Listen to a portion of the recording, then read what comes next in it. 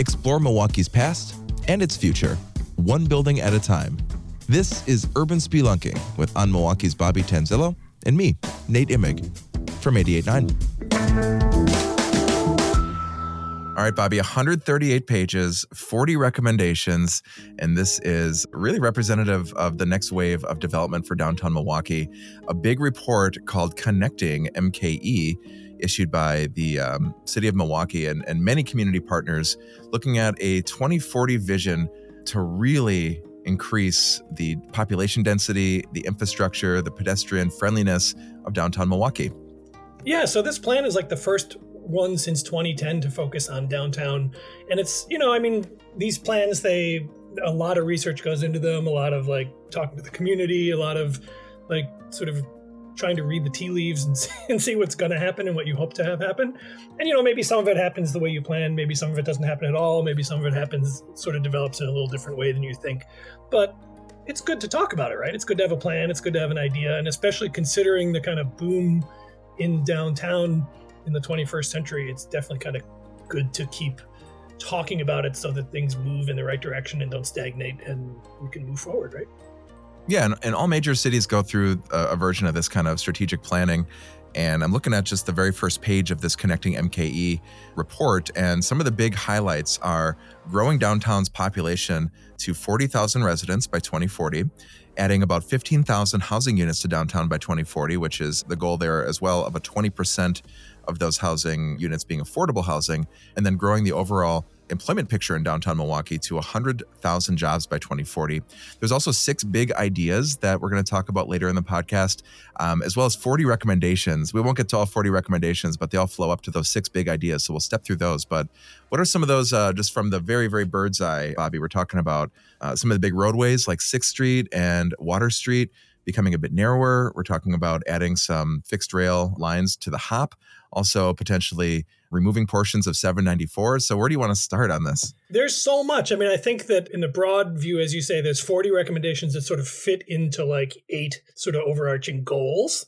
And the goals are housing and neighborhoods, business and education, retail services, food and nightlife, arts, culture, entertainment and sports, sustainability and resilience, transportation and mobility, streets and public space, and land use and development. So, this is a really intensive look at really every aspect of life downtown, right? From living there to working there to playing there to getting around, all sorts of stuff. And as you say, there's 40 recommendations. But so as you say, that they have these sort of big ideas that we're going to talk about, these sort of catalytic projects that I think they think if we can do these kinds of catalytic projects, they'll attract people. They'll help retain people that are already here. And they're just sort of ways for Milwaukee to think big and to look and actually be a city that thinks big. That is one thing I've heard in a lot of stories we've done here at Radio Milwaukee over the years. Some of our podcasts, Tariq Moody, who's actually on the City Planning Commission, said this in By Every Measure, that just about Milwaukee's tendency to think small. And this report shows how the city is trying to think differently under new leadership. And now a decade removed from that 2010 plan, there really are some big ideas. And you mentioned those 8 goals. There's also 6 big ideas that guide those 40 recommendations. Let me just step through those big ideas. Of course, number 1 is growing downtown, which we've talked about, the population, housing, nightlife.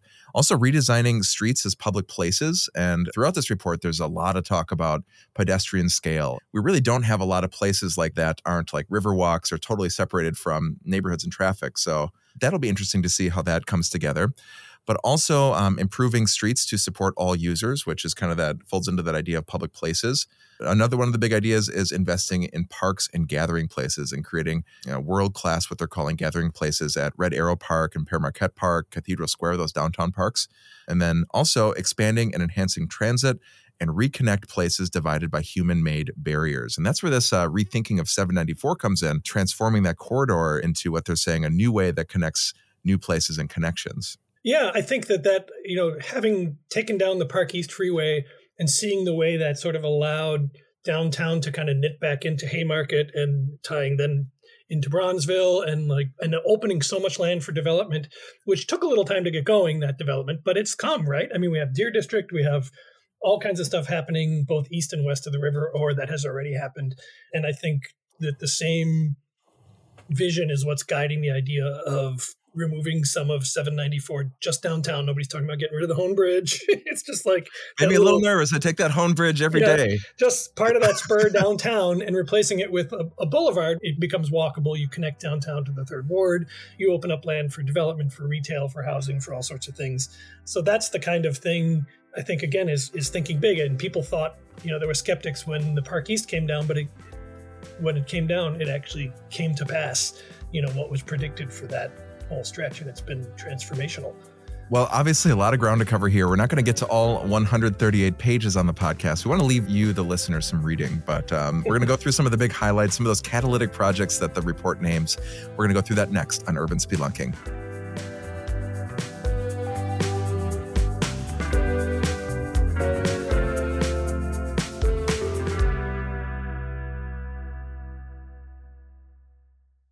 Do you want to know the secret behind the programming you love? It's all funded by the Honor System. As a public radio station, we're based on a very simple model. We try to do something meaningful, connecting with you through music and stories. And then we count on those who appreciate what we do to show their support. Are you one of them? Show your support by visiting radiomilwaukee.org and joining today. All right, Bobby, we're back talking about this Connecting MKE 2040 vision that the city of Milwaukee has just released. And we should mention, too, that there is still some time for the public to weigh in. And we'll tell you more about kind of the next steps as we conclude here. But let's start with some of those catalytic projects. Let's get into the specifics here, because there are 4 proposed extensions to the HOP. These projects are the ones that are really going to be the things that I think people latch onto and get excited about. But the streetcar extensions, they're talking about 4 of them. One in West Town, which would be great because that's where the Deer District is. That's where the convention center is. There's one that goes up to Bronzeville, which would go up, King Drive through the Bronzeville Cultural and Entertainment District, would also sort of include Haymarket, which is like passing through Schlitz Park. There's talk of one going down into Walker's Point, and another one that would go up to the east side. All of these have been in discussion for a long time, so none of this part is really all that new. It's just a matter of getting it into this plan, because once the streetcar goes to enough neighborhoods, you get this sort of density of usage that causes ridership to increase, right? I mean, there are always expensive systems to build, so it takes time to build them. And, Milwaukee's got a good start on a system. Later this year, hopefully the lakefront line will open. Yeah, that's going to be right by the Couture, right? Right. And they've already poured the concrete. I remember that was headlines when that happened. So Yes. And so now they're actually working on it again right now, continuing the last stretch of the tracks to the Couture. And that's an interesting case where they can build those tracks on a construction site, so it's not as disruptive, right? Right. Well, and actually, when they built the initial system, they put the tracks and the poles for the wires and the stations in along the route, or along most of the route already. Anyway, so a lot of that's already there. They're just having to do the last sort of connection at the Couture site. But then once you can have it go up to the east side, so people can use it to go to the east side into UWM, and you can have it go into neighborhoods like Bronzeville and Walker's Point. People who work downtown can commute to work, right? And people who are going out at night can use it. When you're talking about connecting Bronzeville and Walker's Point and the east side, I mean, that really changes the whole system. Absolutely, right? Then that's literally a game changer. That, you're going to go from having, you add even just like one of those neighborhood ones, and it's going to be a massive change. And just think about if you could extend, the West Town line up Vale Phillips, past the convention center, past, through this new Vale Phillips Plaza, up to the Deer District. Even that extension alone, just think how much more ridership it'll get. Yeah, I mean, you think about how the streetcar is not connected to the Deer District, and that just seems like such a missed opportunity. Yeah. Of the 4, I hope, they're all really valid. I'd love to see the Bronzeville one happen as well for access to jobs. And you think about housing and how that folds into this plan, that streetcar line running through Bronzeville would make a huge impact. But, you think about how many people go to the Deer District for all the various things and how much easier that would be if there was a streetcar line there. Yeah, and I think that once the lakefront line opens up, it's not going to open up in time for this year's festivals, but it should be open in time for next year's festivals. And the fact that you'll be able to take it basically almost, to within a block of Summerfest and a block of all the ethnic festivals and all the stuff that's happening at the lakefront, I think that alone is also going to really boost ridership. Because suddenly you don't have to park right where everybody wants to be, right? I mean, if if you live downtown, or you can take the bus downtown, then you don't need a car at all, because then you can hop the hop. and get there. But even if you have to drive from a distant neighborhood, you suddenly don't have to find yourself at the intersection of, Michigan and Lincoln Memorial Drive where nobody wants to be during Summerfest because there's so much auto traffic and pedestrian traffic and everything else. You can just leave your car elsewhere and hop in for free. I think it's a lot of people are going to start using it once that opens.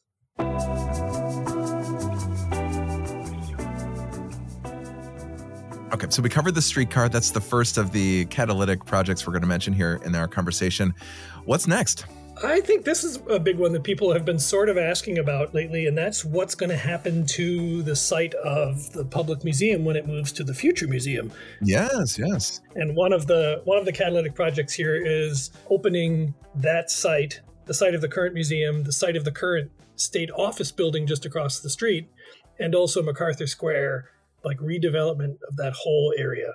And the goal for the city in this report is to include mixed income housing, neighborhood supporting commercial uses on the ground floor of buildings, so like maybe a grocery store, things like that. Now, the museum building itself, the former one or the current one, before it becomes the former one, had a lot of deferred maintenance needs. Is that part of the plan here of redeveloping it into housing where it would make more sense then if it's being redeveloped as a housing unit or housing development? I would say based on the hypothetical rendering that's attached to it, it shows a tower there. So we're talking a tear down and a rebuild. I would be surprised if the current building was kept.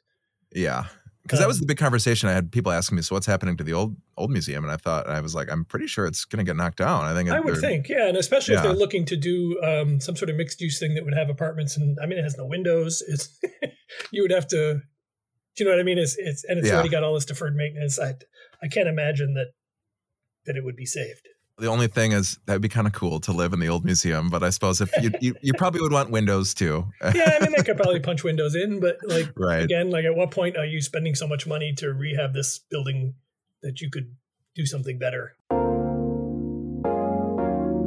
Another one of these is Public Space Management Organization for Parks and Public Spaces, and they're talking specifically about implementing new designs and features and amenities at Red Arrow Park, Fair Marquette Park, Zeidler Union Square on Michigan, and Cathedral Square Park. And it's interesting to look at the drawings they have for these that highlight installing a permanent beer garden at Pierre Marquette. It's all new landscaping. It's just looking at play sets for kids, all this kind of thing. Basically, they're going to try and double, if they're hoping to double the downtown population, you need to have green space for all these people to enjoy, right? Yeah, and what I love is there's a lot of renderings of what this might look like, and they do present this with a little asterisk that these renderings are not final and they're not fully approved, but gives you a sense for what they're thinking. And it does some of the plazas that we're seeing in these public areas, and especially the connections where those plazas meet the water. It really does feel big and kind of big city. It feels, kind of the waterfront we deserve, and some of these public spaces that Milwaukee lacks. It almost feels like this is a long time coming. At least that's my opinion. Yeah, I feel like they've done work on all of these parks. Over the years, each park has gotten some attention, but I don't know that there has really been sort of a comprehensive plan that really kind of looks at all of them as a group and how they serve their different parts of the city and how they can better serve the different parts of downtown. So I think it's nice for them to get this kind of overarching look at them all as one kind of downtown green space plan.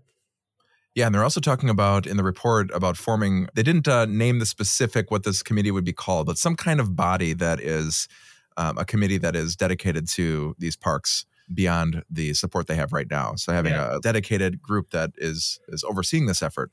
Yeah, which I think is kind of key for long term, right? It's easy enough to find some money somewhere and put in some benches and some pretty plantings. But if you walk away, then if there's not some sort of long-term mechanism for keeping it maintained and continuing to have it evolve into what people need and want, then you just have to keep doing this over and over again, right?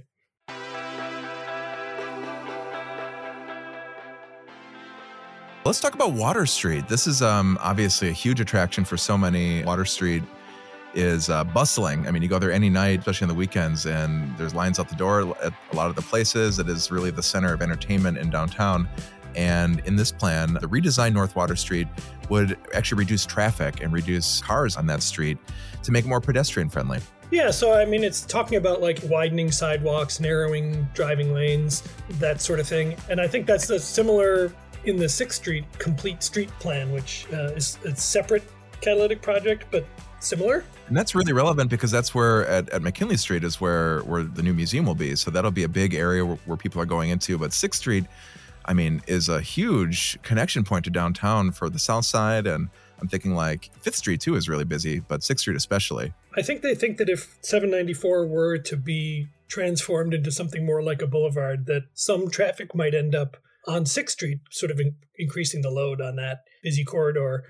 And, I think they're trying to make it more bike friendly, more pedestrian friendly, more transit friendly. And I think it's also important because it's, these days there are very few streets anymore that go through downtown. I don't know if you've noticed this, but, with Water Street goes all the way through, 6th Street goes all the way through, but, 5th Street doesn't go through anymore. 7th, 8th, 9th, 10th, those don't go through anymore. 4th Street now dead ends at the Deer District. 3rd Street dead ends because of the construction of the mall and, at Wisconsin Avenue. 2nd Street narrows now because of the Milwaukee Symphony Center. There's just very few streets that go through. And so I think 6th Street is really seen as an arterial connector because it runs from south. You can go from Walker's Point across the viaduct into downtown, through downtown, into Halyard Park. Do you know what I mean? It really lets you follow that long trajectory. And I think the goal is to make that just sort of a better experience for everyone involved. Plus, it also has freeway on and off ramps. Yeah, I'm thinking about if 6th Street and Water Street both become more narrow. Of course, that will have the effect of easing traffic and making it more pedestrian friendly. But, with those streets that go through downtown already being a very short list, I do wonder what that'll do for motorists trying to get through downtown. But then I also think about other big cities that I've been to, especially those in the Rust Belt. Downtown sometimes is a place that you don't drive your car. You try to avoid. You try to bypass downtown for these very reasons because in other cities, they tend to be more pedestrian friendly. So maybe we're just going to have to cope with that motor traffic through downtown, at least on these streets, will decrease. And people just have to find other ways to get to and from where they're going. But looking at the big vision for making these more pedestrian friendly, you can see kind of what they're aiming for. Yeah, absolutely. And I think, maybe if you still do feel like you need to drive downtown because of where else you live, maybe you live out in a suburb and it's just, but maybe downtown becomes a place where you just drop your car somewhere and then you navigate by other means, right? You take a bubbler bike, you ride a scooter, you walk, right? You take the hop, and there's all right. sorts of ways then that you can enjoy downtown in a much more friendly way by doing that. All right, we are almost through these catalytic projects. I do want to talk a bit about the Performing Arts Center parking garage. Me too. I know our friends over at Milwaukee Record love that parking garage and the famous snow pile that sits outside of it. Anytime that you go to a show at the Marcus Center, you park in this garage. So what's the future? Is this going to be replaced? Yeah, I think this is something that has been discussed before because it is a very high-profile site. It's right in the middle of Easttown, basically. It's a full square block that's given over to nothing but a parking structure. And especially at a time when we build buildings that include parking structures in them, it seems like a sort of colossal waste of valuable downtown real estate. Yeah, it is definitely prime real estate. And I can tell you, as somebody who's been late to the first song in a musical just once, but it was the parking. It's just trying to get into that parking structure and the line that forms before showtime. You are really, if you don't get there early, it's a mess. So I'm thinking about ways they might be able to make that easier to get in and out and get to these shows and get to that first act, that first number. Right. Well, I think they're thinking what would happen there is a mixed use tower, again, which would be, again, trying to get to that goal of doubling downtown's population. It would be an apartment tower, I think, is the goal with some mixed use. So perhaps some retail at street level, maybe restaurants, maybe bars, maybe shops, maybe whatever. And then I'm guessing that it would include some parking within the building, as I said, as has become the case. When the BMO Tower was built across from City Hall, it's got a parking structure integrated into it. When all of these buildings, as they build them now, they integrate the parking either underground or it's maybe the first few stories and it's hidden behind a facade, so you can't really tell it's parking. But the idea of giving over an entire square block to nothing but a parking structure is pretty retrograde for for urban places these days. And they do make a reference to how this could spur the development of underutilized sites in the area, including surface parking lots along Water Street and Riverwalk. And I was thinking the same sort of thing, where not even just surface lots, of which there are still many downtown, but there's also other huge parking structures downtown. Like you think of the one on kitty corner from the 411 building on Michigan and Milwaukee Street, that takes up like half a square block.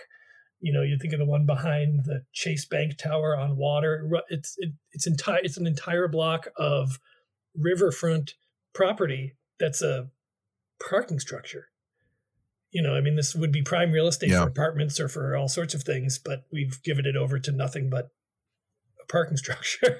So there's lots of places downtown where this could, maybe the city could find ways to encourage owners of those lots to work on developments that would be much more useful to the city, and it could still again include parking within these, in say a building or something, but not just give it over entirely to parking. And I will say, this is just a personal view of mine, but I think I have a little bit of a phobia of parking structures.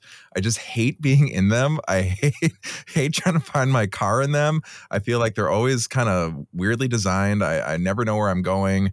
And that one is such a big and sprawling one. Maybe there's like a future story for like Milwaukee's parking structures ranked or something. But I think a lot of people are frightened in them because they're dark. You're often alone in there. They're, as you say, they're sometimes kind of hard to navigate because you can't tell which ramp you're on, and they're not always intuitive, And sometimes they're just really ugly, Oh yeah, like some of the ones. I'm going to just be frank and say some of the ones I just named. Yeah, and I guess that's what I'm getting at is it's just refreshing to go through this report and see some of these modern ideas and renderings that resemble more modern cities that have more of this infrastructure, the pedestrian. Milwaukee's a driving city, and I think that's going to be a culture change for downtown. The idea that, maybe you do park a little away from your destination and you get on the hop. There's got to be a lot of folks listening right now that just are used to, like, you go to a show, you drive and you park there and you get there early because the parking situation's a mess. But I wonder, when we have more of this infrastructure, more of these streetcar locations, things become more walkable, if that'll change Milwaukee's culture. Yeah, I think it's going to be interesting to see. It is going to take some change in the way we do things. And some people are going to be more amenable to that than others, as is always the case. Well, let's talk. I think there's one more of the catalytic developments, and we can wrap up here. But this, we touched on it briefly, but the I-794 corridor in Clybourn Street. What's happening there?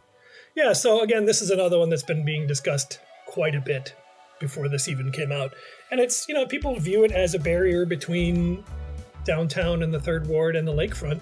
And they also, when they walk past along it or drive along it or walk through it, they see all of this dead space underneath, right? And we've made some effort to use some of that space for the public market. Some of it's parking where there's pickleball courts across from the public market. There's going to be a dog park on some of it, but there's really a limit to what you can do underneath a freeway, right? And you come back to the same thing that you were saying about parking structures. People are afraid at night. It's dark. It's, you feel vulnerable. But this, what the parkees taught us was that you don't have to have that there, right? You can replace it with a street level system that's more open, more inviting, opens up land for housing, for retail, for offices, for all sorts of things. And, the amount of ask that you're making of commuters is not that much, right? When they did the research for the Park East Freeway, they did and I don't remember the exact amount of time, but the amount of time that was going to add to people's commute for people who rode on it was minuscule. It was like a minute or less, you know what I mean? And so it's not really a massive ask for commuters, although people who drive those sections probably are. This one gave me a little pause because I do take the Hone Bridge and connect to 94 every day, especially if I'm going out west towards my parents. And, I use that every day. And we're talking about the section really after, like if you're heading into downtown, going eastbound on 94, after the Marquette interchange and it splits off into 43, the section beyond that is 794. So we're talking about the section after the Marquette interchange up until the Hone Bridge, right? That's the section of 794. Yeah, that's the area they're talking about. Whether they would specifically go entirely, get rid of from the Marquette interchange all the way to the Hone Bridge, or if it would just start east of the river. I don't know that those details have been worked out, but that's definitely the section. We should mention the next steps, that this is not final yet, and there is still some opportunities for the public to weigh in. And of course, the city council needs to fully approve this plan with an ordinance. So where do things stand and what's next? So we'll have to go to the City Plan Commission and then to the Common Council. But before that happens, there's still going to be another public meeting, sort of open house format public meeting on Thursday, May 11th from 3:30 to 6:30 at the 3rd Street Market Hall. Okay. In the old Grand Avenue Mall. And you can go there and you can look at renderings and you can see the information and you can talk to people who work at the Department of City Development, at the Downtown Business Improvement District, and then you can also give them feedback. If you can't make that, there is a website called connectingmke.com, which is hosting a sort of nonstop virtual open house, and you can see all of the same information there, and you can also provide feedback there, and that is active through May 22nd. So the goal, I think, is to have the Common Council discuss and vote on this by sometime this summer. All right. So there's still definitely time to weigh in and to digest all this information. I mean, the renderings will give you a sense for what's going on, but these catalytic projects that we focused on here in the second half, I think really tell you the story. And when you read those 40 recommendations, you'll see exactly how those tie into these catalytic projects, those 6 big ideas, and those 8 goals we mentioned at the beginning. And it definitely bears mentioning again, even though I think we said it, is that the renderings are all hypothetical at this point. Yeah.